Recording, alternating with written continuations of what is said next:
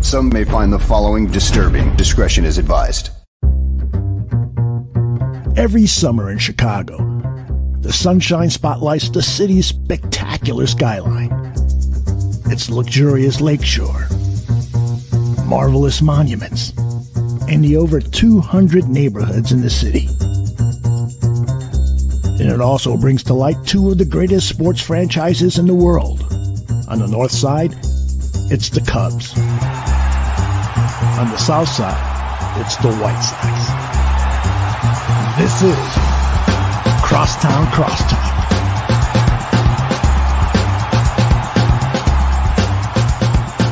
Hello and welcome to another very exciting episode of Crosstown Crosstalk presented by the Barroom Network. My name is Vinny Parisi, and my favorite team has finally won 3 straight games. Yay! The White Sox are 30-31. And then you Cub fans, you guys are on a 9-game losing streak. Great times in Chicago. The Bears are going to come in last place. The Blackhawks are looking for the number 1 overall pick next year. The Bulls are pretty good. We'll see what they're able to do in the summer.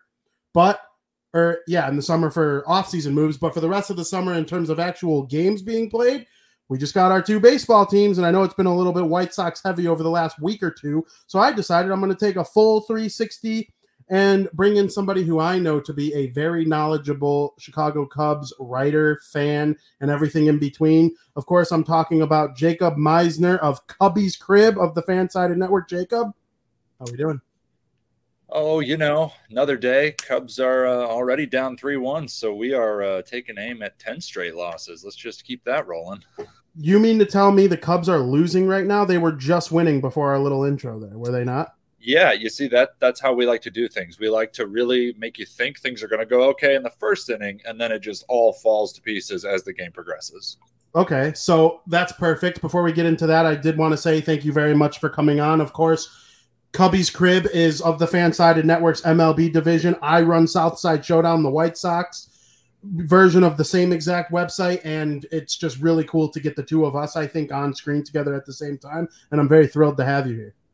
Yeah, no, it's been a long time coming. I know that, occasionally we just have to trade barbs on Twitter over our respective teams, but now we can come together out of just this mutual frustration of where both of our teams are. Absolutely, and I'm sure you look at the White Sox similarly to how I look at the Cubs. They're the other team in the same city, but of course, National League, American League. It does suck to me a little bit that the 2 New York teams are ruling baseball right now. That's got to bother you a little bit right now, right? Because Chicago's better. Yeah, I mean, Chicago's better. That's a no-brainer. And I feel like especially with the Yankees, like having to go into the Bronx last weekend, get swept, watch Anthony Rizzo, somebody that, I feel like most Cubs fans thought would be a Cub for life, vibing with his new team, and they look like the team to beat, like you said, in the American League. So it just rubbed salt in the wound. Like a weekend sweep's bad enough, but to do it on national television and have a former fan favorite, contribute to the cause was not great. Yeah, that's not great at all. So, of course, I got to lead off. I know it's not the most positive thing to lead off with, but when we talk Chicago baseball right now, it's usually negative anyway for both sides of town.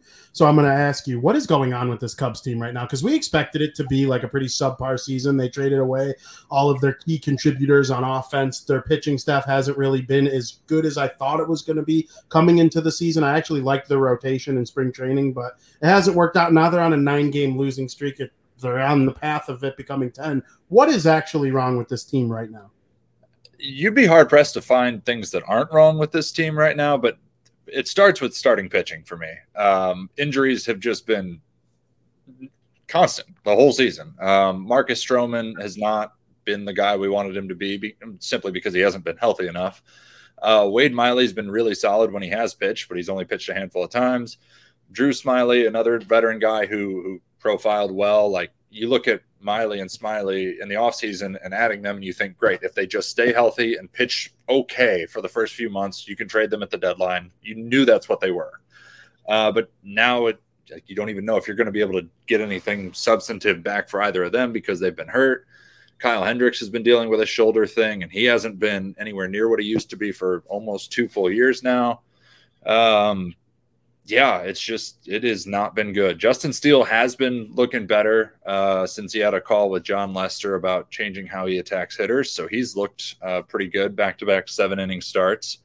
So you'll take that, but just it's the injuries. They pile up, and then you're pulling guys out of the bullpen to fill those spots, and then the bullpen's getting overworked, and that's when you see, a complete meltdown like we had earlier this week. I mean, you saw it last year too. The pen was great early, got overworked. You're going to see more of the same. Absolutely. And you kind of alluded to it a little bit with Stroman and Hendricks, Miley. Are you of the opinion that even though you didn't get the full feeling of these guys this season, obviously Hendricks is probably considered a fan favorite in terms of all-time great Cub status, but would you trade them this season if something came up? There is nobody on this roster that I wouldn't trade right now, because at this point, you're not going to win this year. You're probably not going to win next year, barring a dramatic change of thinking from ownership. Like I said, if they want to go out and drop $150, $200 million in free agency, great, but I don't see that happening based on recent trends. But yeah, I think everyone's fair game right now. I think the one that's really going to hurt is Wilson Contreras. He's the last core position player holdover from 16. I mean, he checks every box. He is just lighting up leaderboards, like any statistical measure, especially offensively for catchers. He is head and shoulders above everybody else in the league.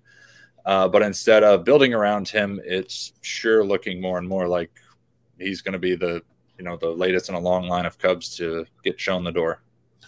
It's funny. Wilson Contreras was actually the very next bullet point that I had down to follow up that question with, because I think when you talk about the Cubs in the 2022 season, it's the number one trending topic right now, because he's the best player on this team left over from that 2016 roster. He's a fiery guy. He clearly wants to be a winner and a champion in Major League Baseball. It sounds to me like you're leaning towards him getting traded.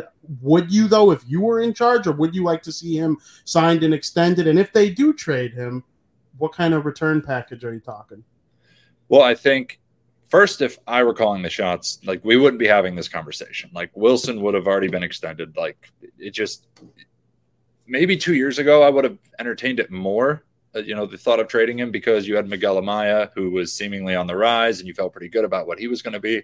But he's just hit setback after setback, where now you don't know what he's going to be. There is no depth left in the system as far as catchers go. So, like, what are you going to do? Trade Contreras and then trot out PJ Higgins? Nothing against PJ. He's played great, but he's not somebody I'm going to build my team around. I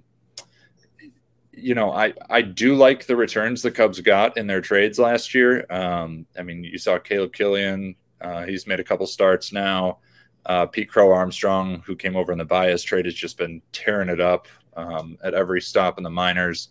So I like what we've got in return so far. So I feel good about Jed's ability to maximize Contreras' trade value right now, but it just sucks. I mean, you're a big market team who, you're not putting your money where your mouth is. You're still charging game day prices that are among the highest in baseball and asking fans to sit there and smile and be happy about it. So just a tough look. Do you believe that the Cubs made a mistake by not trading Patrick Wisdom and or Frank Schwindel during the offseason, when they probably had a value that was as high as it'll ever be, and a contender might give you something for him to be their eighth hitter or something? So I actually think Wisdom has done a pretty good job of building off what he did last year. I don't think his value's gone. I think it's maintained pretty well. Schwindel just started brutally slow, but he's picked it up since then. So I don't think you were going to get somebody to give you what you would really want for Schwindel last year. He's a 30-year-old who got hot for 2 months. Like, teams are going to recognize that, and they're going to want to see more. So I don't really think they've hurt themselves by not trading either of those guys. Wisdom's been really solid with the glove. You know what he is. He's that new mold of player. He's either going to hit the ball 450 feet or he's going to strike out. But he gives you really solid defense. He can move around a bit. He's actually playing first today. He's played in the outfield a couple times in the last week, plays third. So I think that there could definitely be interest in him out there. Sure. And hopefully for the Cubs' sake, they're able to get something for those guys. Because if you're trading Wilson Contreras and you've already sent out Bryant, Baez, Rizzo, I mean, if you could get something for a Schwindel or a Wisdom, who was on basically nobody's radar 2 years ago, wouldn't you say that that's a win for the Cubs? Yeah, I mean, yeah, there's no logic in holding on to these guys. Like I said, they're not, 25 years old where you think, okay, they might be heading into their peak. They're both 30. Like it's downhill from here. Unless you're Nelson Cruz, who seemingly does not age at all. He just pounds homers left and right. Like, get what you can now. If you're not planning on competing next year, why hold on to these guys? I know that they have long-term control and they're cost controlled, which makes them appealing, but like, I don't know. If you're serious about building a winner, I don't think you build around those two. Sure. And to me, there's nothing AJ Pollock could do for the White Sox that'll make the Craig Kimbrel trade be considered good for them. I know he's been hot and Madrigal's had a tough start to the year. Cody Hoyer's out for the year, but I think even if Cody Hoyer comes back and is a really good setup man, that'll even make the trade 150 million% work in the Cubs' favor. But as of right now, what's your actual analysis of Nick Madrigal? It's so weird because this is a guy who, back to high school, has never had trouble putting bat to ball at any level, whether he was, high school, college, in the minors, his brief big league career. He's always been able to make contact and put the ball in play. And this year it just has not been that at all. He just hit the IL again. I'd like to think maybe he's been dealing with something that has been throwing his approach at the plate off. As a former first rounder, when the trade went down, I was thrilled with it. To get Hoyer and Madrigal for Kimbrel, like that was a win for sure.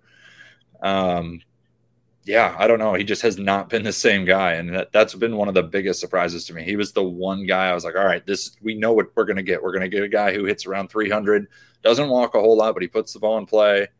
And he's been anything but what I expected. I think for some reason when people talk about Nick Madrigal, they think of Nico Horner in the same breath because they both are kind of around the same age. Pretty sure they're the same draft. Both middle infield, working the double plays. Both of their names start with the word Nick. It's just, they kind of are two peas in a pod for me, but they've kind of gone in opposite directions so far this season. Madrigal has kind of not been putting the bat to ball, which is the one thing he's been like truly advertised as good at. But Nico Horner has been really good, I would say, wouldn't you? Yeah, he's hitting the ball really hard. There were a ton of questions whether he could stick at shortstop coming into the year. And, because Cubs fans were all in, they thought Carlos Correa was going to be a Cub, which could still be a thing. I still think that. Yeah, at the end of the, do it again next year as if Correa Watch version 1 wasn't bad enough. But Nico's come in and he's been great. He's been one of the best players on this team, bright spot in an otherwise dark picture. He's shown way more pop. He definitely bulked up from when he first came up, which has been good to see. So that's, there's going to be your power. For him, it's all about staying healthy. He's got to stay healthy and stay on the field. But he's played really well this year. The Cubs have a decent bullpen sometimes. Would you agree with that statement? I would say they have a decent bullpen the majority of the time, except for the last few days where it's all kind of come off the rails. The one thing that Jed Hoyer has done well, and Theo did it well before him, was find these veteran guys, sign them to 1-year deals, and just find, a diamond in the rough, if you will. They aren't all home runs, but like a perfect example of that this year is David Robertson. Dude hadn't pitched in a couple years, and now he's just nails out of the back end of the bullpen. And as a 37-year-old who is in the twilight of his career, has zero long-term value to a team like the Cubs, is absolutely going to get traded, assuming he's healthy. And then now you're finally starting to see some young arms that the Cubs actually developed make an impact. I've been happy with the bullpen. The problem for me, again, has just been starting pitching. When the starters aren't eating innings, you're relying too much on those bullpen arms, and at a certain point, they're going to get overtaxed, and you're going to see guys start to wear down. And I'm worried that we're already hitting that point, and it's only mid-June. Sure, and you got Robertson. A guy like Efros comes to mind, too. Oh, yeah.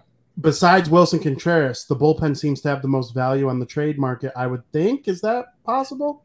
Yeah. Oh, I would say so for sure. I think that like a Michael Givens could be on the move. Chris Martin, those types of guys are definitely going to be available. I think they'll shop starters. I don't know what you'll be able to scrounge up for them. I think the back half of I've heard Stroman, like thinking about trading Stroman, but he's not healthy now. So I don't really see that being a thing. Hendricks, you're selling for pennies on the dollar, which you would have got 2 years ago. Yeah, it's tough to sell from an area of weakness. That's for sure. I in no way mean to compare Kyle Hendricks to this guy because he just seems to be a much nicer dude overall. But in terms of just pure overall pitching, I get Dallas Keuchel vibes from Kyle Hendricks. Like they both were soft tossing, pinpoint accuracy, paint the zone. And then once the stuff started to like be slightly less accurate or the command was off a little bit, it becomes batting practice to a major league team. Are we in the beginning of that process for Hendricks? I hope not. I mean, like he just came back after not pitching in a few weeks and was great. Cubs fans were irate that David Ross pulled him early, but again, you hadn't pitched in 2 weeks with a shoulder issue. You're not going to push a guy. I think Hendricks can still – I don't think he'll ever be what he was. I mean, this guy won an ERA title. So good. Like so good. When the Cubs were at their peak, like Hendricks was the guy I wanted to pitch.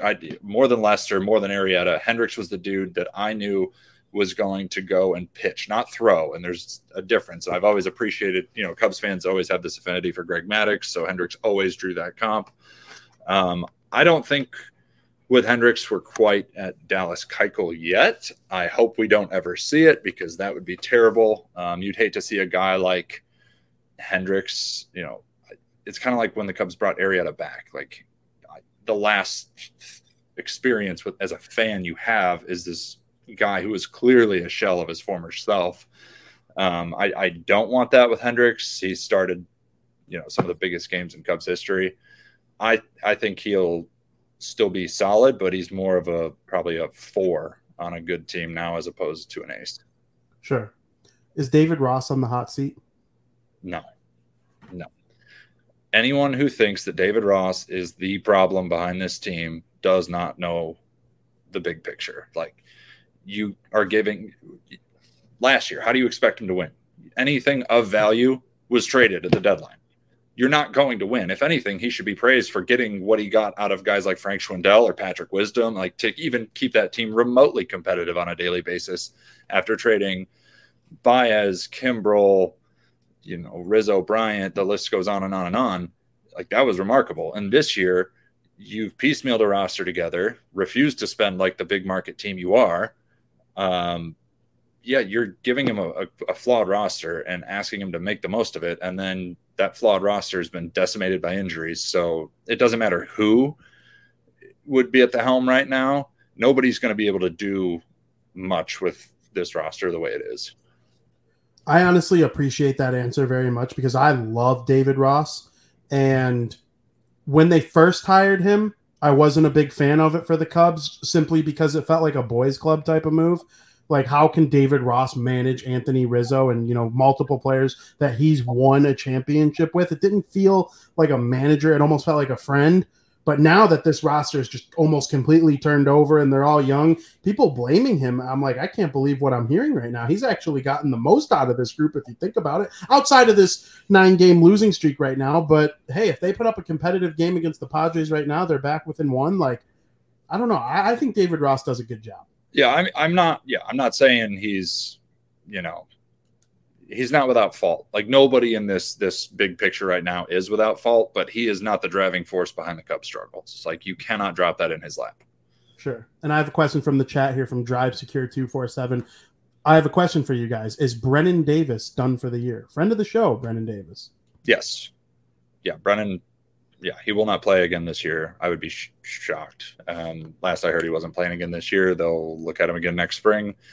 Yeah, it sucks. That was like kind of one of the bright spots as a Cubs fan. You knew there was a good chance you were going to get to June, July. Contreras was probably going to get traded along with anyone else of value. So like thinking, ooh, okay, but maybe by August, Brennan's up. That'll be exciting. Well, we'll see him, maybe see Caleb Killian up on the mound. That was kind of exciting, but doesn't look like that'll happen this year. Yeah, those are supposed to be like the really fun parts of rebuilds. Like you trade away X player and then so-and-so comes up. Like I remember when the Sox traded away Frazier and they called up Moncada. Like that was like the greatest day ever. And I'm kind of sad for Brendan Davis. I like him a lot. Hopefully he's able to get healthy and make an impact next year. Well, it was kind of surprising because it was just 2 weeks ago where we learned he actually had back surgery, as opposed to like he just had, you hear about ball players all the time. Like, I tweaked his back's not right. So like going from that to he needs like surgery to repair an issue, it was a big jump. So yeah, given where the Cubs are, I know people want to see all these young guys. It does not make sense to rush somebody like Brennan Davis when there is nothing to play for this year. Yeah, absolutely. So there are some young players to still look forward to. Obviously, one of them you touched on a little bit earlier this year or earlier in the show. Caleb Killian made a couple starts, made his debut against the St. Louis Cardinals a couple weeks ago. What's your overall thought on him so far? How did his MLB debut go in your estimation? And what's the future for this guy? Yeah, I mean, I think that, trading away somebody like Chris Bryant is tough. He homegrown, drafted, wins Rookie of the Year, wins World Series, wins MVP. Just the honors just kept coming. But when you get somebody like Killian coming back in a deal who, at AAA, he has just dominated this year. Like, he has just overmatched anyone you put up against him. The Cubs did say this morning that he's actually going to stay in the rotation for the time being at the big league level. So Killian's got great stuff. He did not pitch great last night. He couldn't spot stuff the way you'd like him to. But again, to your point earlier, like when Moncada came up for the Sox, like, yeah, there were ups and downs when that happened. There are going to be ups and downs with Killian, but it's really exciting to see a power pit, a good quality arm who's as young as he is come up and get to work through all that stuff in a season where there's nothing at stake. You have nothing to lose by letting Killian ride at the big league level and get that experience and head into 23, as a top contender to grab a rotation spot. Like, that is an absolute win-win. I couldn't agree more. And, seeing good players come up on this team has kind of been what fans have been hoping for a lot this season. One guy that actually has exceeded expectations, let alone lived up to them, is Christopher Morel. You touched on him as well on Twitter earlier today when you said he's one of the main reasons Cubs fans should be tuning into games right now, despite losing a bunch in a row or the record, whatever the case may be. Morel's been amazing. He had a home run today for his second home run, the second game in a row with a home run, put the Cubs up and give them a chance to win. What has been your take on him? He was kind of wasn't he like in the 20s in terms of prospects in the organization? Yeah, he was never like unless you were like really in the nitty gritty, like he was never a guy that you penciled in when you were thinking about what a 23 or 24 lineup could look like. Like, he was not in that picture. The dude made the jump straight from AA, and just from day one has just ground out at bats. He fights. He's shown good pop. Again, opposite field shot today. He just plays with this infectious energy that, it's always important, and I always like seeing that on the team, but especially on a bad team, I think it's even more important. I think you've got to have that guy who shows up and is hungry and is excited and is ready to get down and dirty and do whatever it takes to help the team win. And he's been that guy. I hope it continues. That'd be amazing. We've seen a lot of prospects come up for a cup of coffee and light up the league only to level off and fade into oblivion. I'm somebody who likes a much larger body of work, but to this point, I have nothing bad to say about him. He's a class act. He brings energy, excitement, and it's kind of terrifying to think just how much worse off the Cubs would be if he had not come up and done what he's done. You bring up he went from AA straight to the big leagues. How does that happen? How does a guy just skip the Iowa Cubs in outright? Yeah, that tells you how our organizational depth is at the upper levels right now. Morel was playing really well. He fit the profile of what the Cubs were looking for while they were battling some middle infield injuries. And what's great is he's versatile. He can move all over. They were battling injuries up the middle. They were battling injuries in the outfield. So to have a guy who's versatile and can bounce around the diamond, who had really put together good at bats at AA this year. Yeah, it's just one of those things that the Cubs system is much better than it was, but it's a lot of low-level guys. It's a lot of 19 and 20-year-olds. So a lot of those guys aren't up at Iowa yet. There's definitely not that pipeline that there once was. And speaking of other prospects, are there 2 or 3 prospects in the organization as a whole where they might still be in low A or high A, wherever they may be, that excite you the most? When you think about the future of the Cubs, I'm like, that guy's going to be in the lineup one day. That guy's going to be a starting pitcher one day. Do you have any of those? It could be the well-known ones, maybe an underground one. What are your thoughts? Yeah, I mean, Pete Crow Armstrong has been a dude. I actually work with a couple Mets fans, and they are furious that the Mets came off of him in the Baez trade last year, especially after the Mets didn't even extend Javi. He went on to Detroit, which, if you're a Mets or a Cubs fan, maybe that's for the best, given how bad his struggles have been with the Tigers. But yeah, Crow Armstrong's great. He's a little banged up right now, but everything he's done this year has been fantastic. We've already talked about Killian. I think is going to be something really special. Not maybe a traditional rookie based on, how you look at it, but we have not seen a lot of Seiya Suzuki this year. I mean, he got off to that really, really hot start. The league adjusted and he cooled off dramatically. And then he jammed his finger sliding into second against Cincinnati, and he's been out since. That was supposed to be a guy this year. Cubs signed him to a 5-year deal. So some people will argue with me that he shouldn't be considered a rookie because of his career in Japan, but by all official standards, he is still one. He's going to have the same learning curve that a guy coming up from the minors is going to have. I think in the second half, getting him healthy and getting him back on the field and letting him work through is, there are going to be weeks where he looks totally overmatched, and he's going to have to learn that game of adjustments. And I think getting him some serious playing time down the stretch will be a huge piece if the Cubs want to have any shot at competing next year.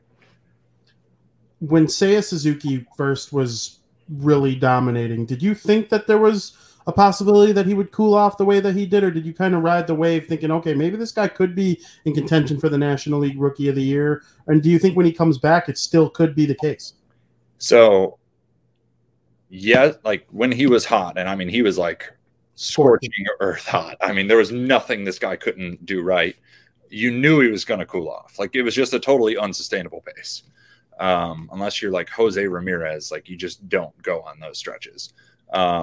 That being said, I still thought that even with the ebbs and flows, he could be an NL Rookie of the Year. I think if he comes back, by 4th of July and then plays the last 3 months and plays really well, I think he could still be in that conversation. Yeah, like I said, he's a key guy. 5-year deal. He's clearly in the long-term plan. You would think the Cubs are back and competing within the next 5 years, unless everything goes wrong. Yeah, I think he'll be a key guy to watch. He's got a lot to work on, but he's got a really good eye at the plate. He's great at grinding at bats and working counts. He's been solid in the outfield. Just a matter, they talked this week, they shut him down for 5 more days while his finger keeps swelling. And they said, like, look, 5 days isn't going to matter. Like, we need him at 100%. We're going to wait till he's 100%, and then we'll let him play. And I think that was the right call. Are you happy that the Cubs made that signing, or were you a little confused? Like, why now? No, I think it's, I think it makes a ton of sense. I think that hopefully he is taking over, and right on a daily basis when he's back. Morel can be in center, Happ in left, and you can just ride that trio the rest of the year. Again, that's assuming you don't trade Happ, who to this point, he's been a switch hitter who was pretty much only good from the left side, and all of a sudden he has figured out how to hit from both sides really, really well. So that there are going to be teams asking. Next year's his last year of team control, so he's definitely a tradable guy. But I think Suzuki is going to be your everyday right fielder for, again, the next 4.5 years. A while back, the Cubs made that huge splash signing. It was before winning the World Series, obviously, of Jason Hayward. And they gave him a lot of money, and you knew giving him that kind of money, there were going to be lots of expectations, and he was going to need to get playing time. And it was also for a lot of term. They won the World Series. We all know about the speech after the rain delay, and he was incredibly valuable with his glove. He did have some big hits. There were some years where the offensive numbers were better than people would probably guess looking back, based on the reputation that he has now. Does watching him play now annoy you, or are you just so thankful for what he's given? Because to me, it's like, how can you not be thankful for at least the 1-2 years that he really help this team. You could have told me that Jason Hayward had to suit up in right field until he was 60 years old. If it meant we got a World Series, I would not have cared, and I still don't. That being said, like, the time has come. It's better for the team. You cannot trot him out every day with the numbers he's putting up and then look at fans and say that you care about winning. You can't do it. He's lost a step defensively. He doesn't run as well anymore. Heading into today, he's got a 63 OPS plus, and that comes on the heels of a 68 OPS plus last year. So, like, I'm a big numbers guy. I will always appreciate what he did for this city, what he continues to do for the city. He does a ton in the community that you don't see or hear about, that is just as important as what he's done for the Cubs on the field. But I think at a certain point, just you come to that fork in the road, and I personally think the Cubs have been at it, and they just refuse to swallow that tough pill. I personally love hearing Cubs fans talk nicely about Jason Hayward, because there's something about a guy who wins a championship with your squad, who, even if they were a depth piece, a middle of the pack type player, that's how I considered Jason Hayward after seeing some of the numbers early on in his Cubs tenure. He was a pretty good player for a long time. Gold gloves are no joke. Obviously, you play good, solid defense. It goes a little under the radar, because then when guys start playing bad in the outfield, then you're like, well, what the heck? But, I like hearing what you said about Jason Hayward. So it sounds to me like you would not take anything back, obviously. But Jed Hoyer does not like to use the term rebuild. Do you agree with that, or are the Cubs? Yeah, no, he won't touch that with a 10-foot pole, and neither will ownership. This is clear. That's probably the most frustrating thing for Cubs fans is 10 years ago, a little more than 10 years ago now, when Theo and Jed came in, they said, like, this is going to hurt. This is going to be brutal. We've got to tear it down, build it back up to get to where we want to be.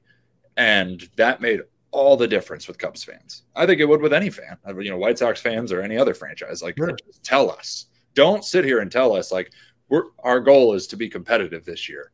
The roster the Cubs assembled is not competitive.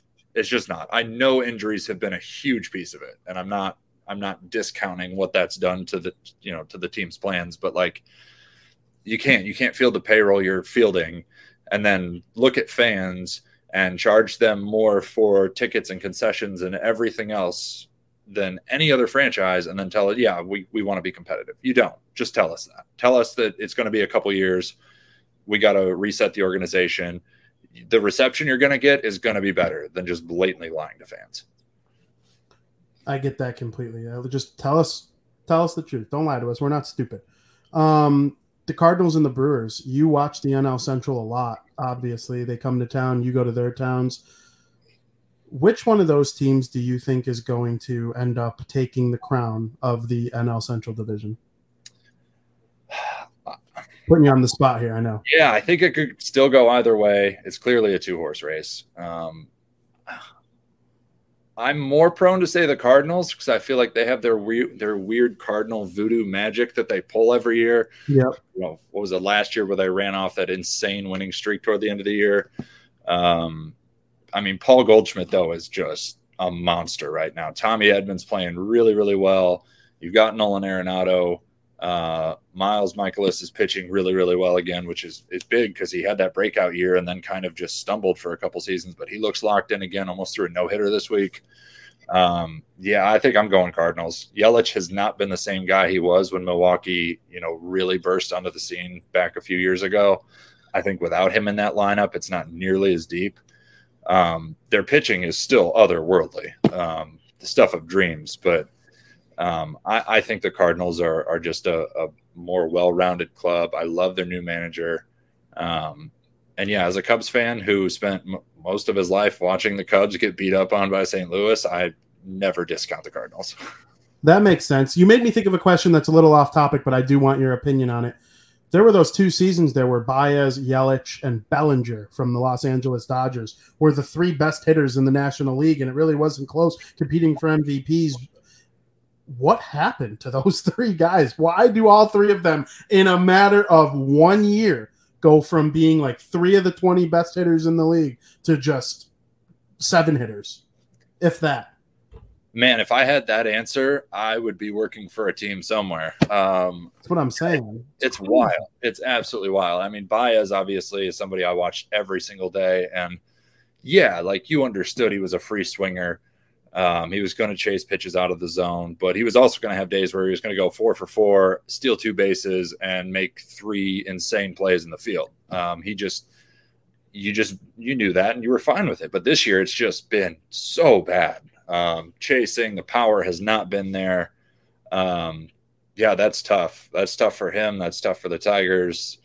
It makes it a little easier to swallow as a Cubs fan. None of the guys Rizzo's playing decent, but like none of the guys that the Cubs traded last summer are going out there and just dominating. That would have been tough. Like if Chris Bryant had 20 home runs right now playing in Colorado, or, Javi being Javi up in Detroit, which as a Sox fan, I'm sure you're not too upset about seeing. No. Do that. That would have made all this tougher, but it seems like the Cubs maybe got out at the right time on those guys.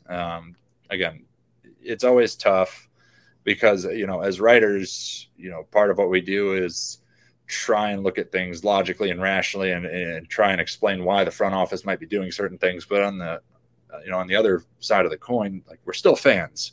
Like we're still tied to our emotions. We still don't want to see somebody like Anthony Rizzo, who literally was here from when the Cubs were at the very bottom all the way to winning a World Series. Like you don't want to see that time end. But yeah, Baez, man, I got nothing. Just woof. Yeah. It's honestly crazy to me because if Baez, Rizzo, and Bryant would have went to their new clubs and dominated, and then a guy like Madrigal comes over and starts to struggle with the Cubs after being a really good contact hitter with the White Sox. We saw what happened to Jason Hayward when he came to the Cubs. There was this like speculation going around. The Cubs just kept firing hitting coaches and throwing blame around from guys not hitting. But I think Baez, Bryant, and Rizzo have kind of proven, to me at least, that it's not the organizational philosophy for the Cubs for me. It's just that some guys just aren't great hitters anymore. And you've seen guys like Morel and Schwindel and Wisdom, those guys have been hitting. So why doesn't this bad Cubs philosophy hurt them? It's just like those other guys we mentioned haven't been performing the standard. Do you agree? Yeah. I mean, I think you saw, again, the hitting coach role and assistant hitting coach was just a revolving door. Yeah. Like you're going to hire somebody in November and you were going to fire somebody in November. Like that's just how it was going to go. And there were, rumors and reports that some guys just weren't willing to adapt different approaches and change their personal style at the plate. And at that point, it doesn't matter what your organizational philosophy is. If players aren't going to do it, it doesn't matter. But yeah, I never really bought into that because it's the same organization that developed these guys and turned them into what they were. So it's hard for me to sit there and then take somebody's opinion where they think that the Cubs are ruining hitters. It's just, it doesn't gel with me. Yeah, I completely agree with you. So before I let you go, I do got to ask you, if you were in charge, how would you move this team forward? Obviously continuing to rebuild, probably tank the rest of this season. I don't know if you buy that kind of stuff, but like, hey, if you can get a better draft pick than even the Reds, like that'll probably help along the way. I'm not sure, but moving forward, what would you do? Yeah, I mean, I would extend Contreras. You need somebody to build around. You have to have that guy. He's proven himself, not just being a clubhouse guy, which he is. He's great. He, like you said, he wants to win above anything else, but he's backing it up. And then it really just comes down to, the Cubs are a massive franchise, like one of the top 5 most valuable franchises in the league by a pretty wide margin. They're worth more than $4 billion. Act like it. Ownership can't win a World Series and then cruise. Like the Cubs have been just piecemealing their approach to supplementing that core even before they traded him off. There was never like substantial hard-hitting additions that you're like, yes, I feel good about this. It was like, hey, we're going to run it back with a few different tweaks and see what happens. And yeah, you can't – it just drives me nuts that the Cubs are middle of the pack in payroll, but, the Ricketts family has no problem building a new sportsbook attached to Wrigley Field, or, they own the whole neighborhood now. They've got hotels, they've got restaurants, they own the rooftops. Like Chelsea. Yeah, was it Chelsea they were trying to buy in the Premier League? Or right, so well, no, yeah. But yeah, it's a bad look. Like if you're a large market team, You've reset expectations now. The days of the lovable losers, like that's not going to fly with fans anymore. You got to put your money where your mouth is. You had no problem raking in all the praise and affection from the fan base in the wake of the World Series. Well, now it's time to face the music because we're in a very different place, and you alone have the tools to change it, and you need to do it. I know I said one more, but you made me think of something I got to ask you really quick. I'm looking at the TV right now. There are a lot of empty seats at Wrigley Field. Like, it is not fully packed like it once was, but I feel like before winning the World Series, when being the lovable losers was okay, that place would be packed. It's a Thursday afternoon game. The Padres are in town. It's warm. Get your beer. Let's go. Now that it's like, they won the World Series. Cubs fans know what it's like to cheer for a winner, and the fact that they're not putting their best foot forward, it's like fans seem a little disgusted more than they once were. Oh yeah, they're not taking it. Like the days where you could just have great weather and fill 40,000 at Wrigley are gone. That's never coming back. And it just Cubs fans feel so alienated by their own franchise now because for generations you turn on WGN anywhere in the country, you can watch Cubs. Now you can't do that. Now you have to have marquee, and then that means you have to have certain cable or streaming services. And then you've got people who refuse to switch, how they get TV and thus can't watch the Cubs. But then, what's your other option? Go to the game, watch a crappy on-field product and get, raked over the coals for what it costs to take a family to a ball game. Like there's just a lot of lose-lose scenarios that fans are finding themselves in, and they're just done with it.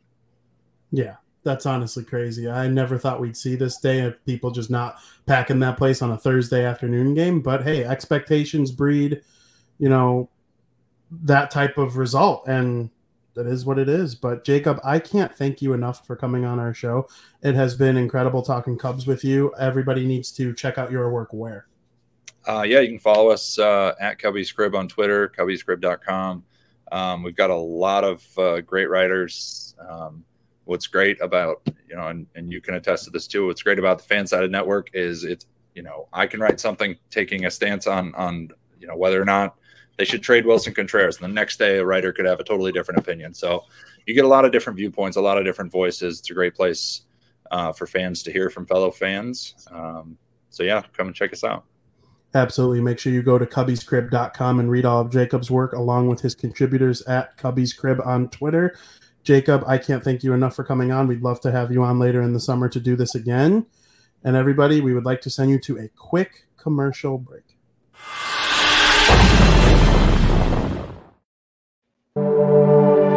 Zim, Joe, Vinny, and Gonzo.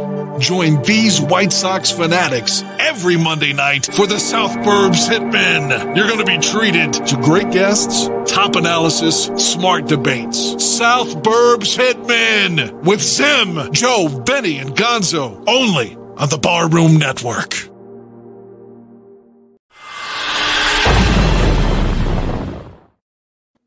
And welcome back to Crosstown Crosstalk here on the Barroom Network. Jacob Meisner, thank you so much for coming on our show, talking Chicago Cubs baseball. I mean, we're talking things like prospects, everyday players. Why is this team on route to winning or losing their 10th straight game? Nobody knows, but they're going to figure it out.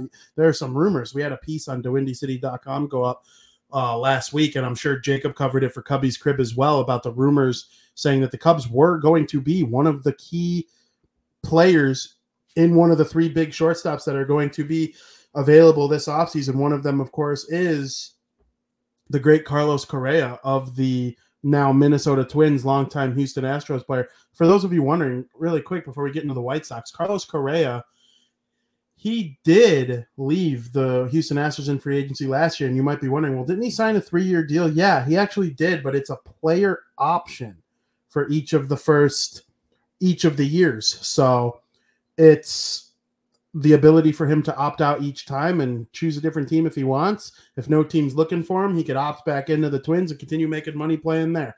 And things have been going well for the Twins as a whole, but Carlos Correa in general has not been like the main reason why. So it's going to be interesting to see how that works out. Now, the other team in town, the Chicago White Sox, unlike the Chicago Cubs, came into this season with aspirations of being in the postseason at the very minimum. And so far, after a 30-31 start, it's easy to say that they have not lived up to expectations. They are by no means out of it. I've heard people say the White Sox have no chance, this and that. Season's over. No.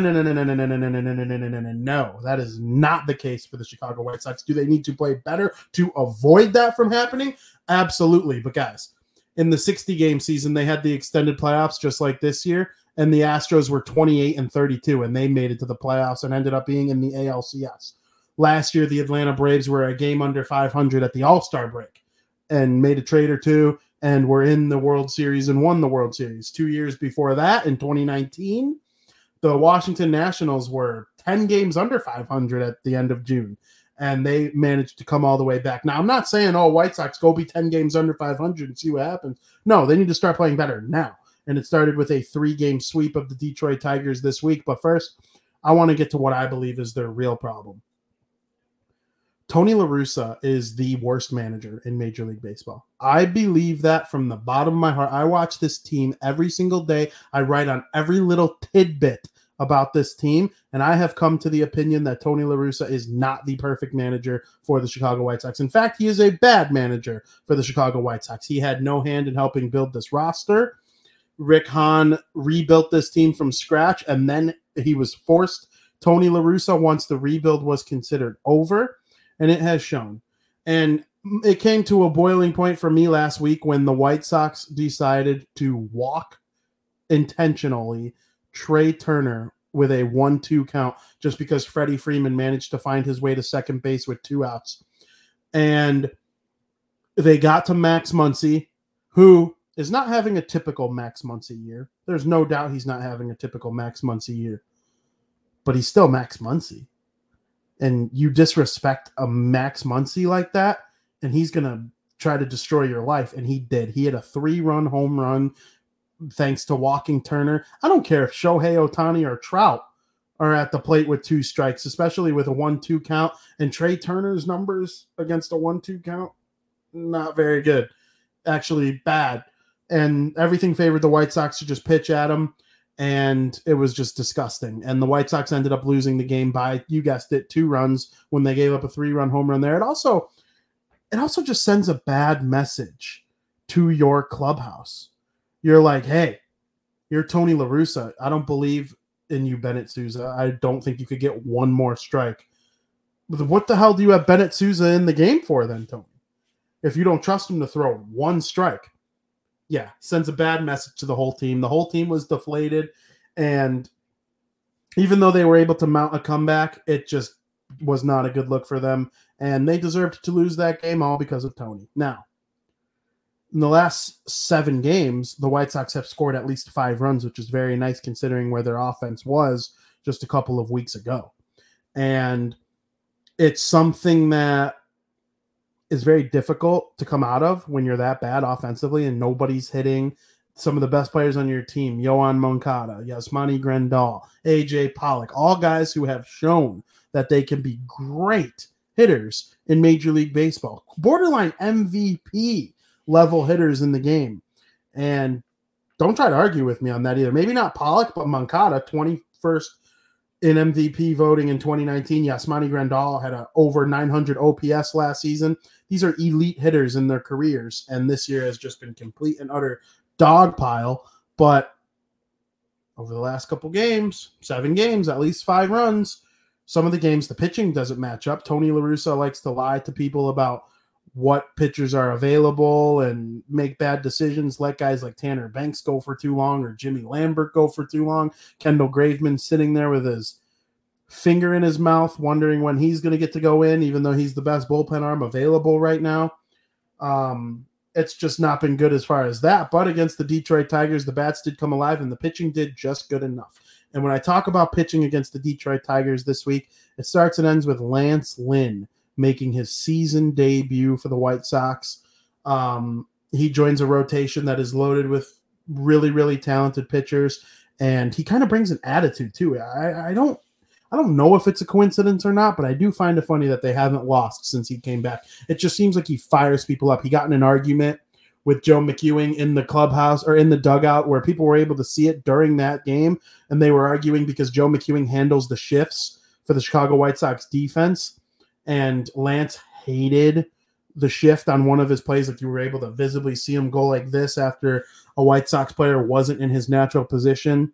And they got into it in the dugout. And then after the game, Lance told the media that it was because they were disagreeing on ribeye or I can't even think of the other steak that he mentioned, but, try to make light of it.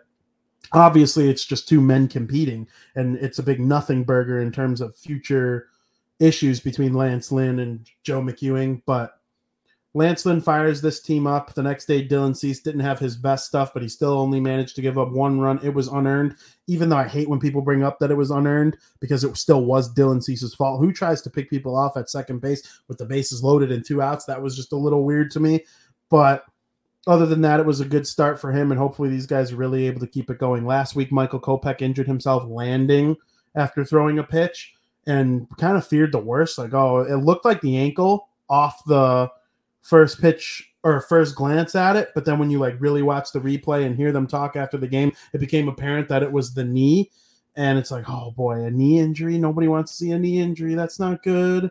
And then, of course, it turned out to be okay. He's probably going to make the start on Sunday against the Houston Astros, which is just wonderful news for the Chicago White Sox, as they now really have their full rotation available to them. Dallas Keuchel, he's gone. Johnny Cueto gives them a better chance to win as the number 5 anyway. And then you run the big 4 of Lucas Giolito, Dylan Cease, Lance Lynn, and Michael Kopech. That is a rotation that when they are at their best, when they are the best version of themselves, which we have seen them all have in Major League Baseball, that is a World Series level rotation. I do believe it. It's just up to them to go out there and be at their best.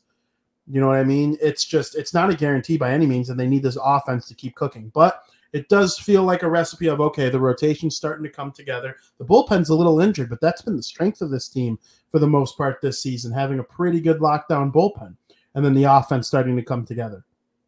When I talk about the offense starting to come together, Grandal was starting to get hot until his little injury. He'll be back in a couple weeks. I'm really not too worried about Grandal in the long term, but I was worried about Yoan Moncada because he hurt his oblique during spring training, and it took him about a month to come back, month and a half, 2 months.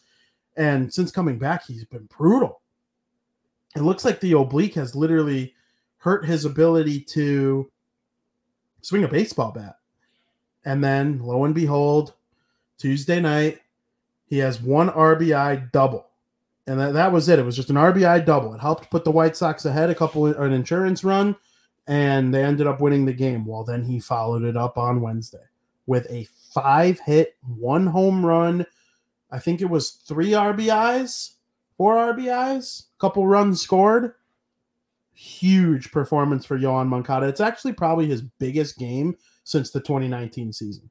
I know he had a game-tying home run against the Yankees earlier in the year, but they ended up losing that game, so that kind of takes away from it. The White Sox ended up winning 13-0, and Yoan Moncada's 5 hits were a big, big part of it.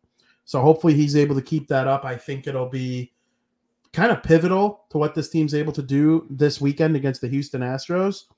And when I bring up the Houston Astros, what do people think of? Yes, with them winning the World Series in 2005. Okay, you don't need to think about anything else when it comes to White Sox Astros. Just kidding. They were eliminated by the Houston Astros last season, and it wasn't pretty. There was the one electrifying blackout game. You know, I was at both White Sox playoff games last year, but the one where they won was just absolutely incredible. And you can see what this fan base and what this team would be like if they were able to ever take a step in the postseason in the modern era. It's a little different than 2005. There's no social media. There's no, the personalities of both fan and player and coach and manager and general manager. It's all just a little bit different today, that I think success in the city of Chicago is much needed once again, especially from the baseball teams and the football team, but we'll get to there in a couple months here, a couple weeks, I guess. Apparently Justin Fields not looking too good, according to friend of the program, Mark Harmon, but they're working on stuff. I think the White Sox are going to be okay. I'm not looking forward to this series against the Houston Astros because it's a bad matchup for a lot of the people on the team we've seen, but you can't think about it that way. They don't have Correa anymore. They have a couple guys who are struggling. They're still an elite team, though. They're still the Houston Astros, who have been one of the best teams in baseball for over half a decade now. So you got to go into the series. You got to get good pitching from Giolito and Kopech and see what happens on Saturday. I'm looking forward to this series, though. It's a great measuring stick series. You are no longer 4 games under 500. You gained a game on the Twins this week, which is nice. It's going to be a rat race to the finish, guys. Anybody who thinks that the White Sox are going to just pull away with a multi-double-digit game lead like they did last year, I'm not sure that that's going to happen this year. They're going to have to really, really fight to the end, and that could honestly be better for them going into the playoffs. I'll tell you what, the White Sox might not be as good as the New York Yankees or the Tampa Bay Rays or the Houston Astros or, dare I say, the Minnesota Twins in the regular season. But when any of those teams want to face off in a 5-game series against Lynn, Giolito, Kopech, Cease, where anything can happen in a short series, of course not. So get yourself in position to do so if you're the White Sox. Tony La Russa, stop walking guys with 2 strikes and costing your team a game. Okay? We all want to like you, Tony. If you don't get fired and you win, we'll all love you. But as of right now, it hasn't been great, but the Detroit series, step in the right decision. Now go out there and have a good series against the Astros. They did have a good series against the Tampa Bay Rays last week. They should have taken 2 of 3 from the Los Angeles Dodgers, who are, by all accounts, the best roster in Major League Baseball. They've kind of been like the 3rd or 4th best team, but they have the best roster in Major League Baseball. And the White Sox really scared them and gave themselves a chance to win. So go out there and do it again against the Astros. I believe they can. I just wanted to say thank you to Jacob Meisner of Cubby's Crib for coming on this show and talking Chicago Cubs with me. Of course, if you don't know, I said it earlier in the show, but if you're just tuning in, Cubby's Crib is Fansided's Chicago Cubs page. We've had the expert for a couple different teams in Major League Baseball on this show. Now, and on the hockey show, on the flip side, I think we did the Texas Rangers guy. We did the Nationals guy. Obviously, Gabrielle Starr has come on from Phillies and Red Sox. I obviously run the White Sox. So I like getting all those different fan-sided personalities in here and speaking some baseball with them. And Jacob Meisner is one of the best doing it for the Chicago Cubs. So make sure you go check out his work. And, of course, check out my work at SouthsideShowdown.com. TheWindyCity.com covers all Chicago sports, including both the White Sox and the Cubs. I can't state enough how great the Barroom Network is. So many great shows all over the network. I know I'm about to head into my weekend in terms of the Barroom. I don't have any shows on the weekend, but I'll be right back here on Monday ready to talk Chicago White Sox baseball with Gonzo, Zim, and Joe. Going to be really, really fun. I mean, all summer long, we're talking baseball, Stanley Cup final. Colorado Avalanche took a 1-0 lead in overtime thanks to a really nice play made by Valeri Nichushkin to find Andre Burakovsky and gives the Avs a 1-0 series lead. And by Wednesday's Bar Down Talking Hockey, 3 games will be in the books. And Frankie and I will be here to dissect it all and preview the rest of the series for you. So great stuff coming on the Barroom Network. I got a couple big guests that I hope to have on both Bar Down and this show coming up in the next couple weeks. I think I want to keep it something fan-sided related for this show next week, but that's a little hint for y'all. Very, very good stuff. Make sure you check out all 30 teams, people on Fansided, guys. I mean, all 30 teams deserve to have their respect, and each one of them is equally as important because these are the teams coming through Chicago to play against our teams. You want to know about what the White Sox are doing when the Los Angeles Angels come to town, you got to read Halo Hangout. You know, when the Chicago Cubs have the Milwaukee Brewers, you want to read Reviewing the Brew. That's another guy we've had on this show. It's really good. So I highly encourage it for everybody. And, you know, to all the people who have commented, watched, listened all week long, thank you very much. I'm very excited to get back into action next week. And, you know, one more time, thank you to Jacob Meisner from Cubby's Crib. You can follow him on Twitter at Cubby's Crib. And I hope everybody has a very, very, very nice weekend. Make sure you watch episode 5 of Obi-Wan Kenobi. It's one of the best episodes of TV show I've ever seen. And make sure you're following me on Twitter at Vinny Parisi. Make sure you're following at The Barroom Network, at Barroom Network. And as always, thank you for listening.